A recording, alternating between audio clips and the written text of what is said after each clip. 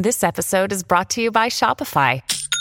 Forget the frustration of picking commerce platforms when you switch your business to Shopify, the global commerce platform that supercharges your selling wherever you sell. With Shopify, you'll harness the same intuitive features, trusted apps, and powerful analytics used by the world's leading brands. Sign up today for your $1 per month trial period at shopify.com/tech, all lowercase. That's shopify.com/tech. Colgate, you have black Colgate, magic. we need answers. The fucking voodoo magic. The fuck? Hi, I'm Rachel Hampton. And I'm Madison Malone Kircher. You're listening to ICYMI, In case you missed it. Slate's podcast about internet culture. And today we're taking it analog? That's right. We're talking about holiday cards, the ones you write down on paper, put in an envelope, put a stamp on, lick the envelope. I said envelope twice. You get the point.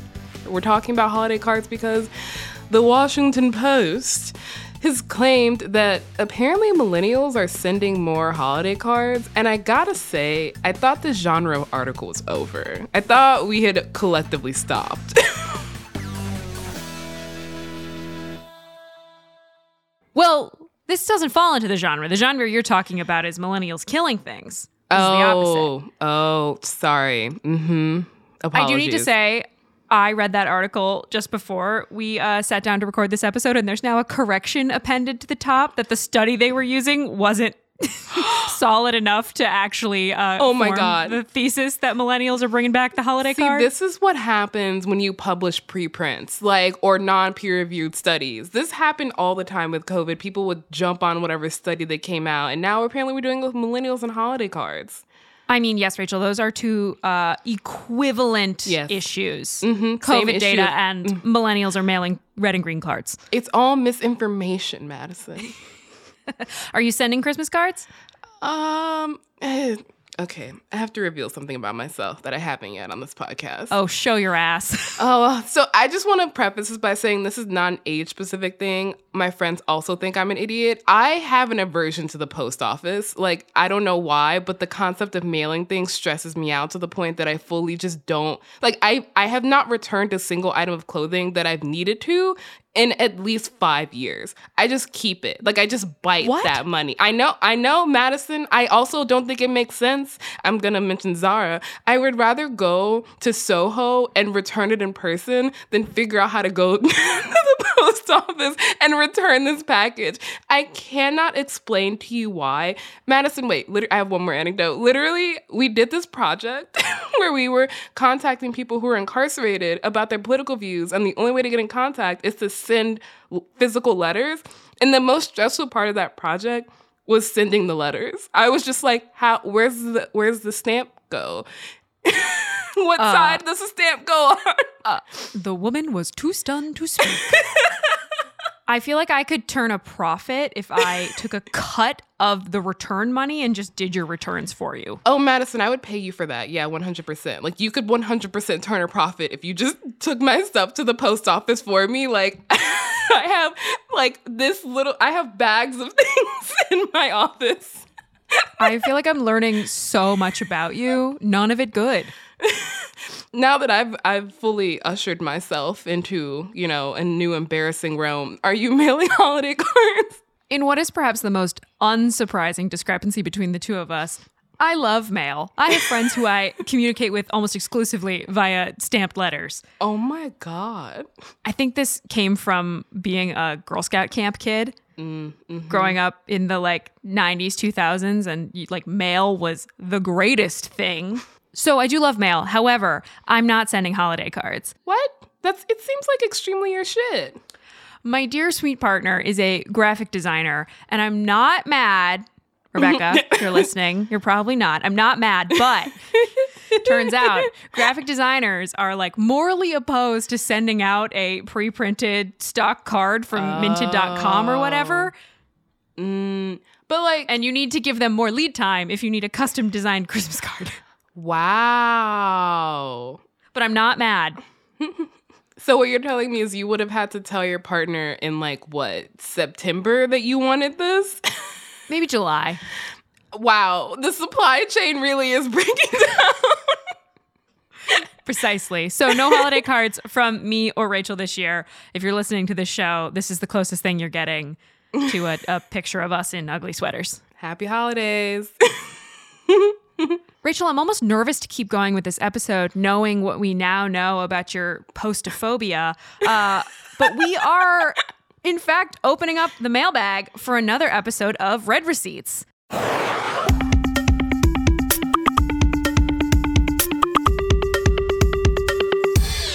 I want to see the receipts. Okay, to be clear, I love opening mail. I love getting things. It is sending it back that stresses me out. So this is perfect for me. Also, it's read receipts. When we come back from the break, we will open some mail. Do not expect a return letter. No. See you in a minute.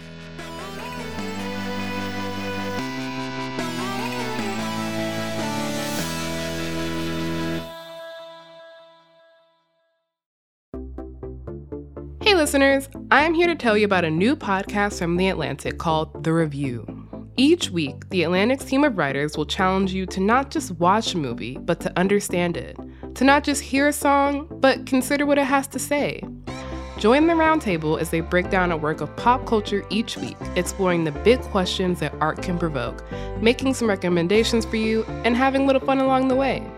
Find The Review at theatlantic.com or on your favorite podcast app. Tired of not being able to get a hold of anyone when you have questions about your credit card? With 24/7 US-based live customer service from Discover, everyone has the option to talk to a real person anytime, day or night. Yes, you heard that right. You can talk to a human on the Discover customer service team anytime. So the next time you have a question about your credit card, call 1-800-DISCOVER to get the service you deserve. Limitations apply. See terms at discover.com/creditcard. If you're struggling to lose weight, you've probably heard about weight loss medications like Wegovy or Zepbound, and you might be wondering if they're right for you. Meet PlushCare, a leading telehealth provider with doctors who are there for you day and night to partner with you in your weight loss journey. If you qualify, they can safely prescribe you medication from the comfort of your own home. To get started, visit plushcare.com/weightloss. That's plushcare.com/weightloss. plushcare.com/weightloss. And we're back. Our very first question is from our listener, Mary, and it is about toothpaste and TikTok. Minty fresh. Never thought I would say those two things together on this podcast. Those tooth things? No. Hey, ICYMI. I'm not sure if I'm seeing this because I haven't logged on to TikTok a lot recently and it's forgotten everything it knows about me, or if this is a real trend. But what the fuck is happening with all these TikToks about people cutting open tubes of toothpaste and mixing the toothpaste around in the tube and then squeezing it out and it still comes out stripey? Am I the only one who's seeing this? What the fuck is this about? Okay, there's actually a two-part answer to this, which is A, this trend that you're noticing is not just you. It's in fact intensely popular, which is why it's appearing on your FYP if you haven't logged on for a while. TikTok does kind of forget what you want to see if you haven't logged on in a while, so they'll serve you the most popular content that's currently on the app. The kind of fun thing to do if you just don't want the algorithms to learn anything about you is to just watch everything, and then it just kind of freaks out. But anyway, this trend seems to have started with a man named Ryan Battistella, who on November 25th uploaded a TikTok that's now been viewed 3 million times. Okay, yeah, mix that up. So this is some, Riddle me this. It's like a swirly, stripy looking toothpaste. So in this video, two men are standing in a bathroom together and they're holding a tube of Colgate toothpaste. And they're just like squeezing it around, trying to mix it. Inside the tube? Yes. And then they figure out that when they put a little bit on their toothbrush and there's still stripes. How the fuck does it still come out What the perfect? fucking shit? Why? Both of those should be mixed and blended up, all jibbled up together. What the fuck is happening right now? I don't know what prompted this video, but it has currently about 3 million views and almost 2,000 comments, a lot of which were kind of along the lines of, you absolute dummy. The reason that this doesn't work is because there's like 2 different tubes in the toothpaste, and it's always going to come out stripy, or the stuff that you mixed up was at the top of the tube and you only squeeze out the stuff at the bottom.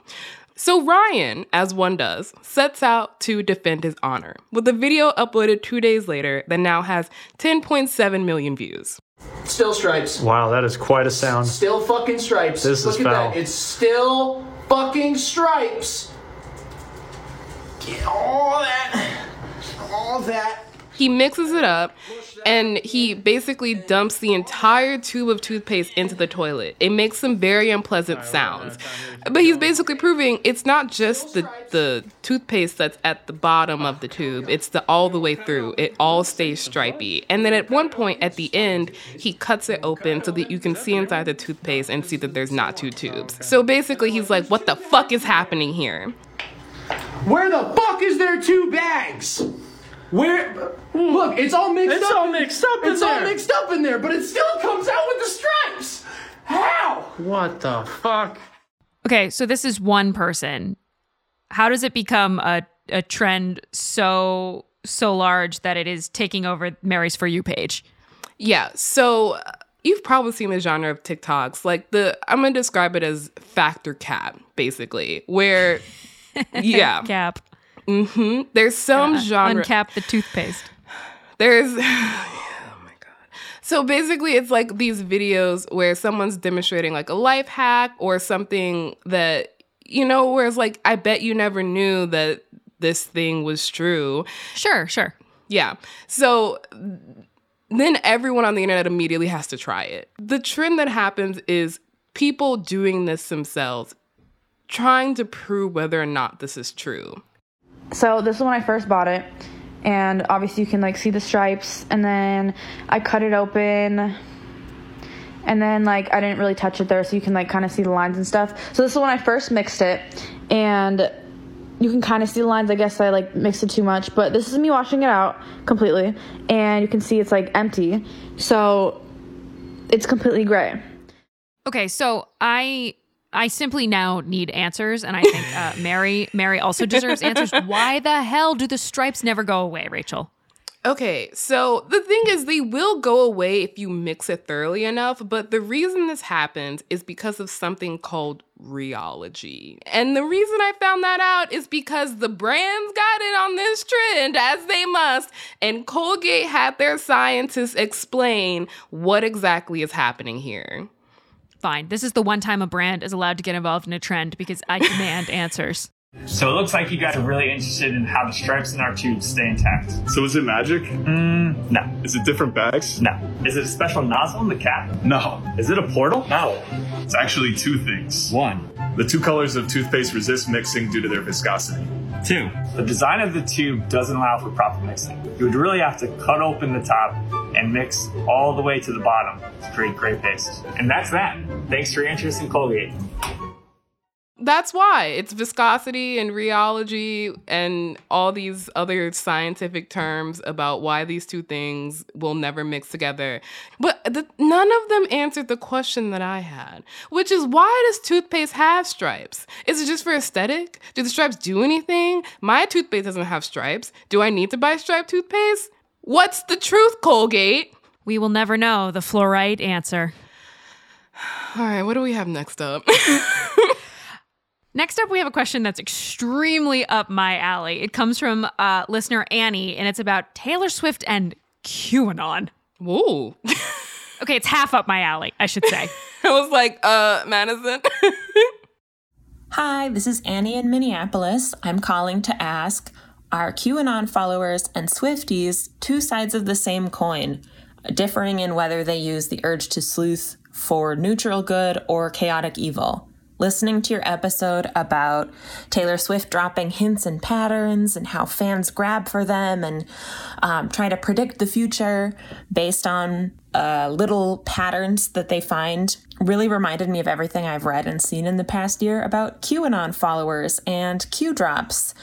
And I was wondering, do you see anything in this pattern? And do you think QAnon followers could get a more positive fix to the sleuthing addiction by becoming Swifties? Not a fully baked idea. Just want to hear what you think. Take care. Annie, I love the way your brain works. Also, I'm worried about the way that your brain works. So, Madison, this is a question for you, the Swiftologist, PhD in Swiftocracy. That's me. So I'm slightly, more than slightly hesitant to link my beloved Taylor Swift, who, despite being an imperfect person, I mean, who among us, is certainly not trafficking in dangerous and gross conspiracy theories like, you know, QAnon, the kinds of theories that ruin lives and families and countries. And I do think there's a little bit of context we should mention here. We're going to rewind a few years back to when the alt-right, do you know this? The alt-right was convinced that Taylor Swift was secretly a Nazi. Yes, I do remember this theory. Taylor Swift is not secretly a Nazi. She was a very famous person who sort of chickened out on having any political ideologies in the interest of being a neutral party, which we can fault her for. But she was not a Nazi. Big difference. So that said, I haven't not thought about the link between QAnon types and Taylor Swift before. A lot of people have thought about this. And I did have a moment when I was listening to the new 10-minute All Too Well. You've listened, I assume. Oh, yeah. You know the new line where she says, you kept me like a secret, but I kept you like an oath? You kept me like a secret, but I kept you like an oath. Sacred prayer. Great line. It is a great line, but I know I've been on the internet too long because my immediate thought was, oh no, they're going to think she's talking directly to them. They being the Oath Keepers, who are a far-right so-called militia who have tasked themselves with defending the Constitution. January 6th types. Oh no. Our democracy. Our democracy. Oh! It's broken. Jinx. We spent too much time together. So where I net out to Annie's question is that I agree. There is definitely some similarities to the secret messages that are left by Q and left by T. But I don't feel like these are two sides of the same coin. I'd have to say they're completely different coins. I actually have a question for you. Where do you think that, like, the true crime-ification of, like, the internet falls on this coin scale? The kind of Gabby Petito investigations or even the Couch Guy investigations. Would you say Taylor Swift is closer to them? I think what I'm getting at in trying not to link QAnon and Taylor Swift is that Taylor Swift leaves breadcrumb trails and ridiculous clues, but also the albums come out when she says the albums are going to come out. Like, she's not ever lying. She's actually leaving clues and puzzles that if you follow them correctly, yield answers.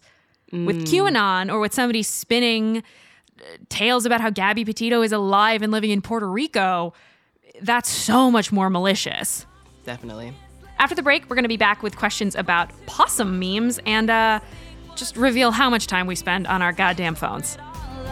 Running scared, I was there, I remember it all too well. Another day is here, and you're ready for it. What to wear? Check. Breakfast, lunch, and dinner? Check. Planning for what's next and how to save for it? That's where Bank of America can help. For your financial to-dos, Bank of America has experts ready to help get you closer to your goals. Get started at one of our local financial centers or 24/7 in our mobile banking app. Find a location near you at bankofamerica.com/talktous. What would you like the power to do? Mobile banking requires downloading the app and is only available for select devices. Message and data rates may apply. Bank of America N.A., member FDIC.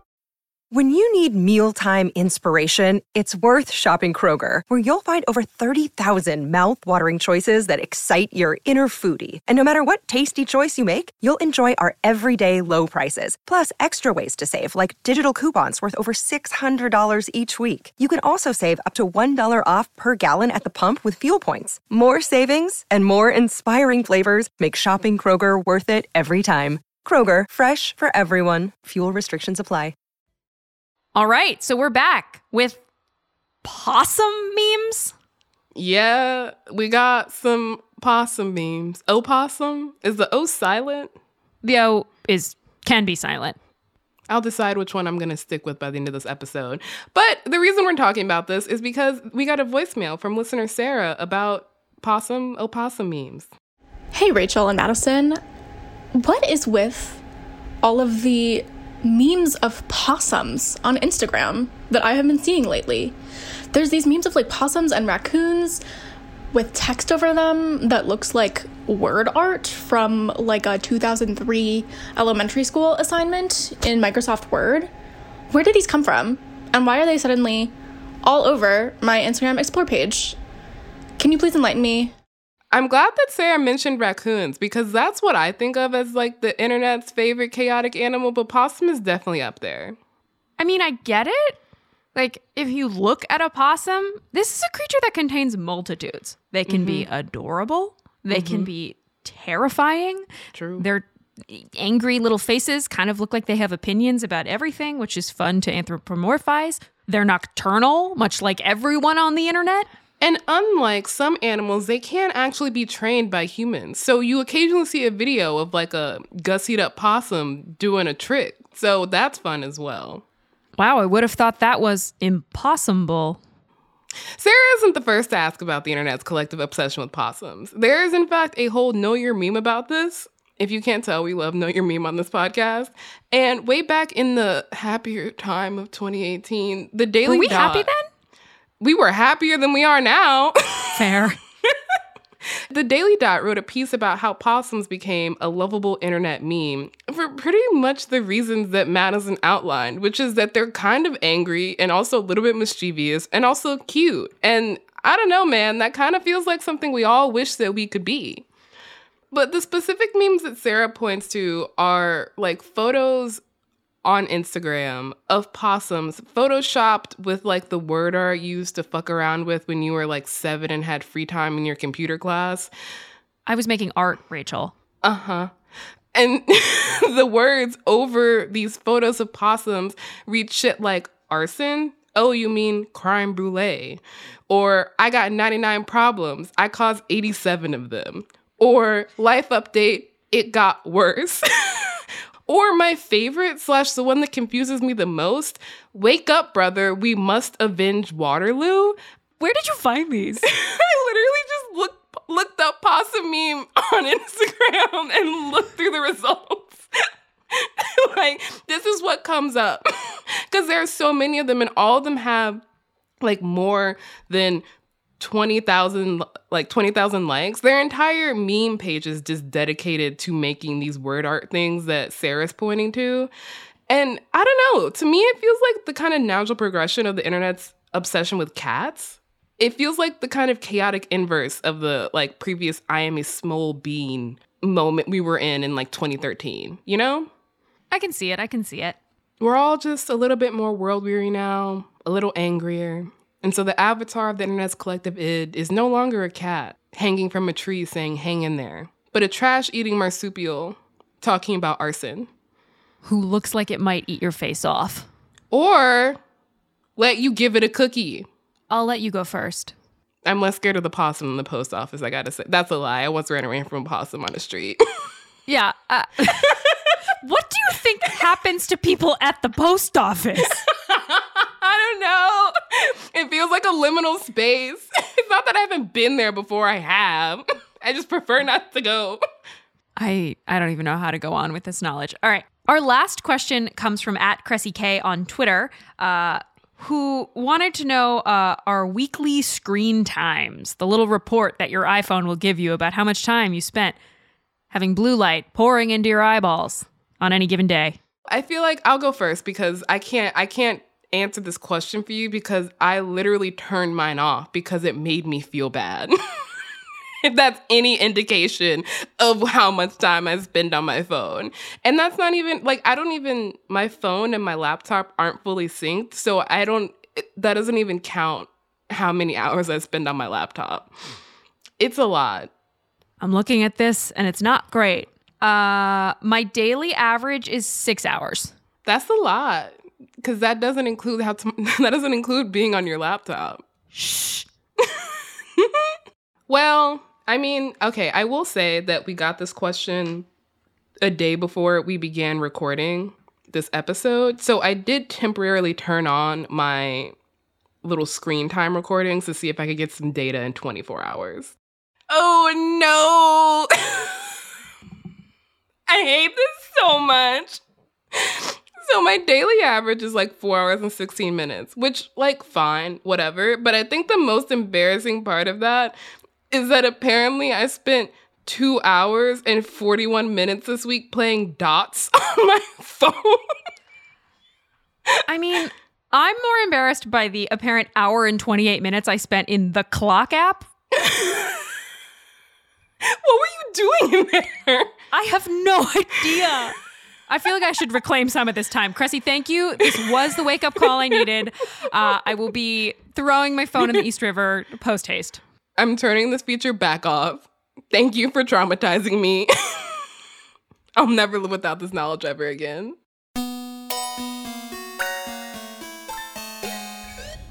All right, that's the show. We will be back in your feed on Wednesday, so definitely subscribe. The show is free, and it's the best way to make sure you never miss an episode. Plus, you'll be able to keep that screen time up because you're probably listening on a phone. Leave us a rating and review in Apple Podcast, and maybe tell a friend about us. You can also follow us on Twitter. We're at ICYMI_pod. We love DMs with questions. Also, if you head over there this week and you listen to our episode on Wednesday, you'll remember we talked about those cringy Hinge voice memos that people are using in an attempt to secure dates/dick. Well, Rachel and I made our own. And as always, our email is ICYMI@slate.com.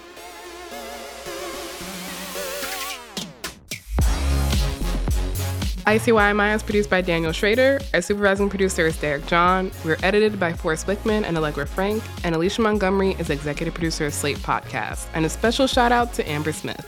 See you online. Or at the post office, unless you're Rachel.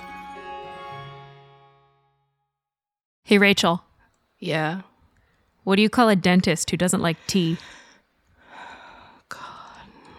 We've entered a new era of jokes. What do you call a dentist that doesn't like tea? Dennis.